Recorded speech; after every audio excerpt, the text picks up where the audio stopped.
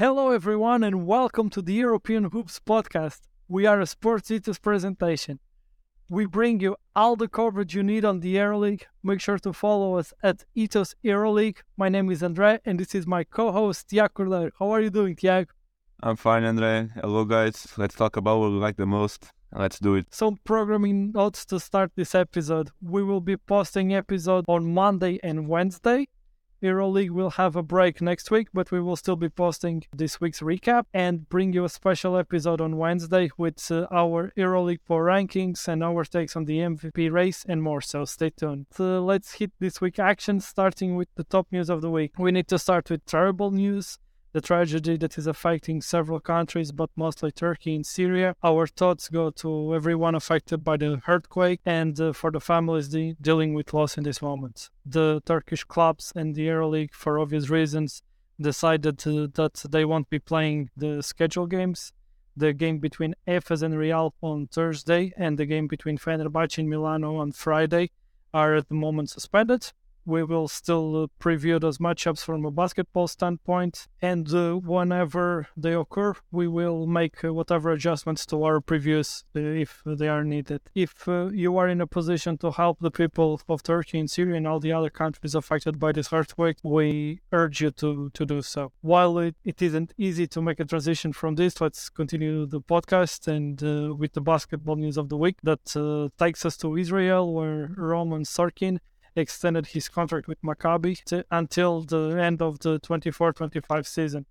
He's an Israeli player, 2'8", that's 6 feet 10, a forward. Tiago Sorkin is averaging 9.4 PER with 7 points, 3.4 rebounds, 1 assist, 1 block per game in 17 minutes per game. He has been an important piece in the rotation for Maccabi. What do you think of this extension and what do you think of him as a player? I think it's a great news for Maccabi Tel Aviv. He complements so well guys like Lorenzo. Sorkin is a great off-ball player. One thing that I like the most is when he's aggressive, he has good games. He averaged 3 rebounds, and 2 of them are offensive rebounds, so that's cool. Opinion, he needs guys who can create for him and that are willing to pass. And I like the fit with Lorenzo Brown. Yeah, it's a great add for Maccabi. I would love to see him playing in other teams, like a team like Olympiacos who share the ball. But yeah, I'm looking forward to see if he can keep up his good momentum. Yeah, I agree. He's a very consistent player. And of course, when we see teams like Olympiacos playing such a good brand of basketball, we want to see any consistent players that can do a bit of everything. And it's a very good complementary piece to be added to those teams.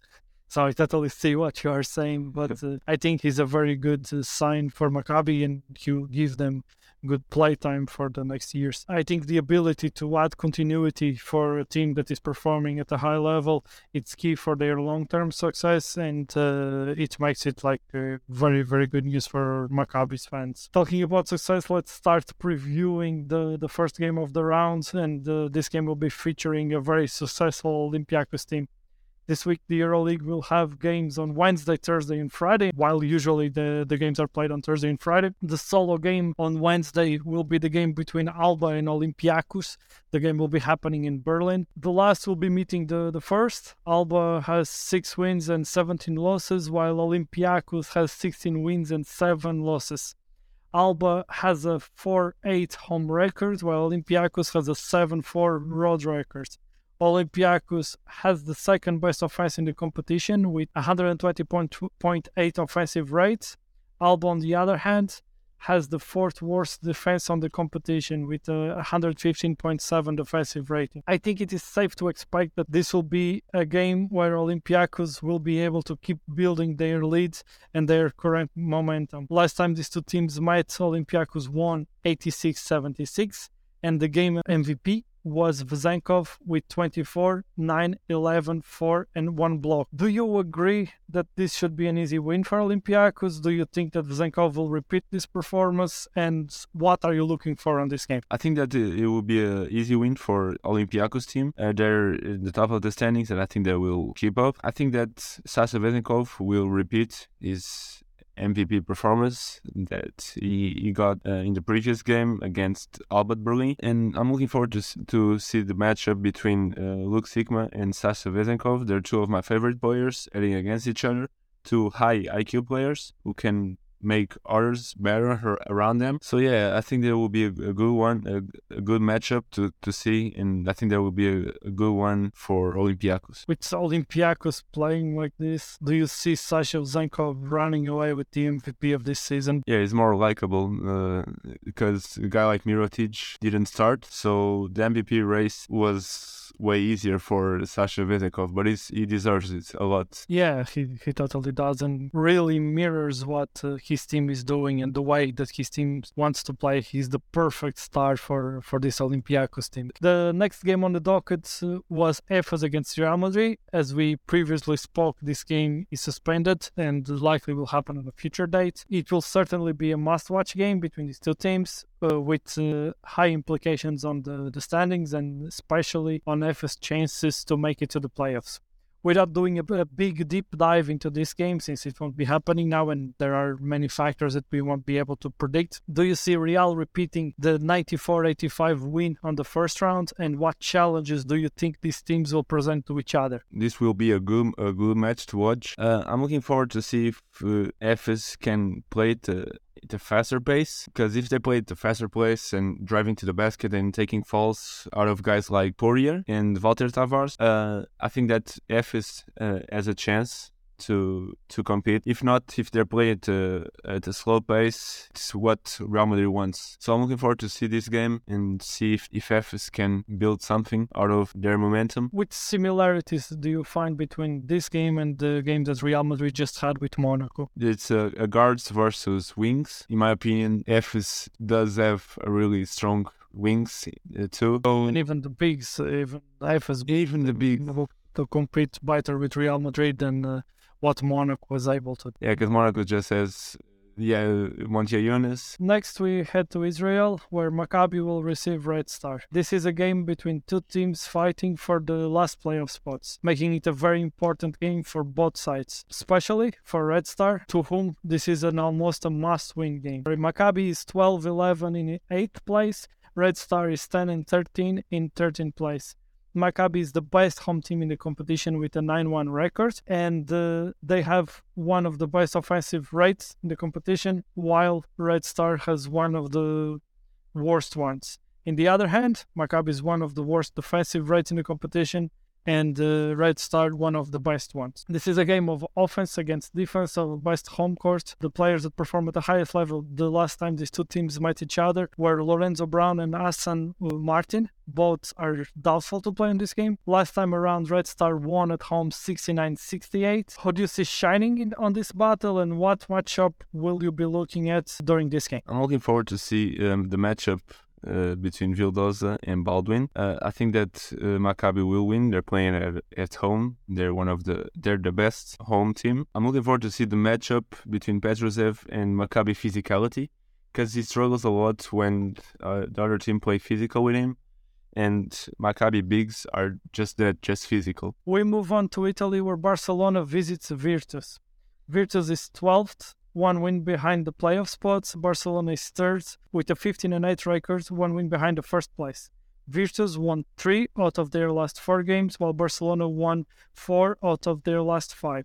Barcelona, with a deep roster, is one of the top teams in the competition. They have the 6th best offensive and defensive rates of Euroleague, while Virtus is one of the best defensive teams in the league with the 4th best defensive rate, but offensively they have struggles, being the 14th best offense of the team, averaging 77.9 points per game. In Barcelona, Virtus managed to surprise the home team and got a 75-83 road win, behind a big performance from Lundberg that is now out with an injury.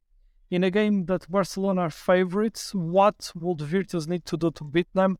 And who do you think will be the key players in this matchup? In this game, Virtus has to play at a slow pace. I don't know if Milos Teodosic is playing. I hope he's likely to be, because he was out with the flu and he will be likely recovered for this game. Okay, let's see if he can play. Because if he plays, he can control the pace of their game. to play at a slow pace. I'm looking forward to see the matchup between Şengeli and Mirotic. It will be a fun to watch. They're two of the best power forwards of the game. And in my opinion, Barcelona will win. They're in a winning streak, a good winning streak, but not playing a good basketball. And this is a great opportunity for them. And I see a guy like Higgins being the MVP because, in my opinion, there's no match for him in this. Moving on, the second day of action will end in Germany, where Bayern will welcome the hottest team in the competition. Partizan, they have won 8 out of their last 10 games, playing a great brand of basketball and are currently in 7th place. But I see this being a real challenge for them against an always very well prepared, very physical and combative team in Bayern. Bayern performance and standings, they don't really match. They are 14 with a 9 and 14 record, but they have a positive 8.9 net rating. They are the 4th best offensive rating of the competition, and they are the 3rd best defensive rating on the competition. These are indicators of a potentially playoff team and not of a team that is falling behind in 14th place. They are a very hard team to play against and a real challenge for this Partizan team to prove themselves as belonging to the 7th place that they currently occupy. Do you agree that this will be an extremely hard game for Partizan? What matchups will you be looking at, and what do you expect each team to do in order to win this game? I don't agree with you, Andre. I think that Partizan will win this one, and not in an easy way because Bayern is well coached by Trinchieri, but I think that it will be in the 10-point range, at least 7 through 10-point range. I think Partizan will keep up the good momentum that they're having. I see Lizard dominating this game. This would be a fun game to watch if Bayern was 100% healthy. I agree with you, and maybe if Bayern was 100% healthy, maybe they would even be favorites for this game. I also agree that Lazard's physicality will match very well the way that Bayern plays, but I think that this will be a very big challenge for this young team of Partizan, and a good game for them to prove that they belong to the 7th place and maybe even aim to end in the top 6 of this edition of the Euroleague. The Friday starts with another game that is currently suspended between Fenerbahce and Milano. While at the surface this shouldn't be a must-watch game or one of the best games, with Fenerbahce being in the 4th place in the standings and Milan in 16th, these are two teams that are in very different momentum. Fenerbahce lost 6 out of their last 10 games, while Milano comes into this game in a good momentum. Can this revamped Milano's offense give troubles to Fenerbahce, or do you think that this is a good chance for Fenerbahce to get back on track and seek home court advantage in the playoffs? This one would be one of the must-watch games because these two teams are in different momentums, because Milano is playing a really good basketball now since they're adding a guy like Shabazz Napier. Fenerbahce is on a bad momentum. I think this game would be good for Fenerbahce to create some good momentum. I think that they would win this one because they have great defenders. In my opinion, they have a guy like Kaletes who could stop Shabazz Napier. They have Nigel Hayes, can stop TLC. In this game, I was looking forward to see if Motley could bounce back the bad momentum that he's having. I think it's the key for Fenerbahce is Motley to play well. If they are able to unlock him, he for sure can dominate this matchup and be a relevant player for them. But I think that Milano's front court physicality might give him some problems. We will have to wait, see when this game will happen, and if those matchups happen, there will be for sure some of the matchups to watch. We move on to Kaunas, where Zalgiris will receive Baskonia. With Zalgiris home crowd and Baskonia firepower, we should be in for a treat. Both teams are in the playoff fights, and this is a very important matchup for both squads. Baskonia has the 3rd highest offensive rate of the Euroleague and the highest average of points per game at 85.8. The defense has been their main issue, and that's what keeps them from being a consistent team performing game after game. They have the 7th worst defensive rate in the competition. Zalgiris have been struggling to find offensive solutions on their last game, going mainly to iso ball situations and less of a team play. At home, Zalgiris is 8-3, being one of the top home courts of the Euroleague. Can Baskonia lack of defense be their downfall against Zalgiris home crowd? I don't see Baskonia losing this one. In my opinion, this is the must-watch matchup. It will be a 3-point festival, in my opinion. I don't know if the Zalgiris will play in that way because in the last game against Efes, they didn't shoot. They just played ISO ball, and that's why they lost that one.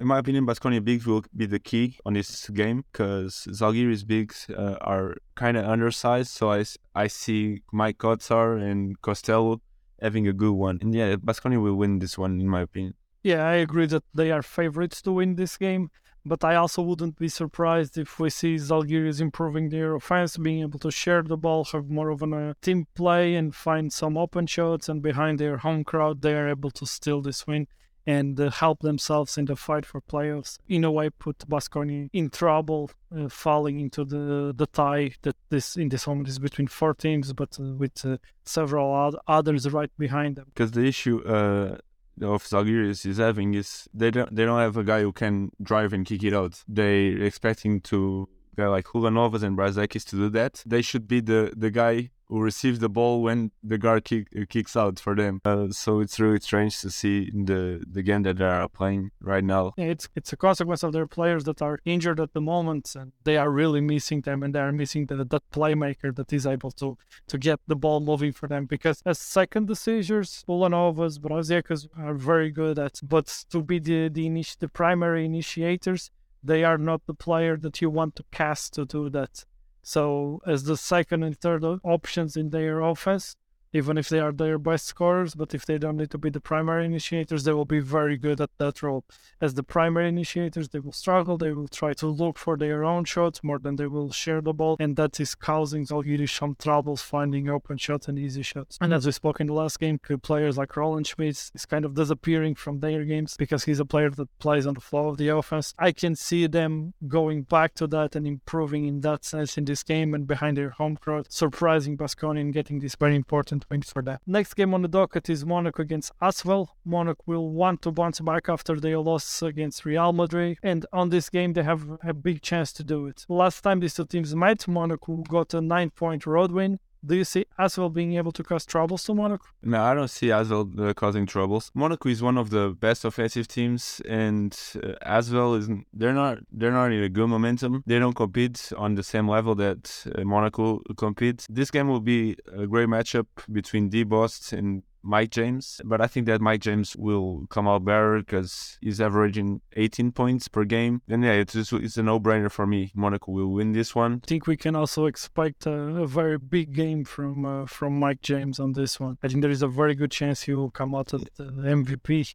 He wants to bounce back.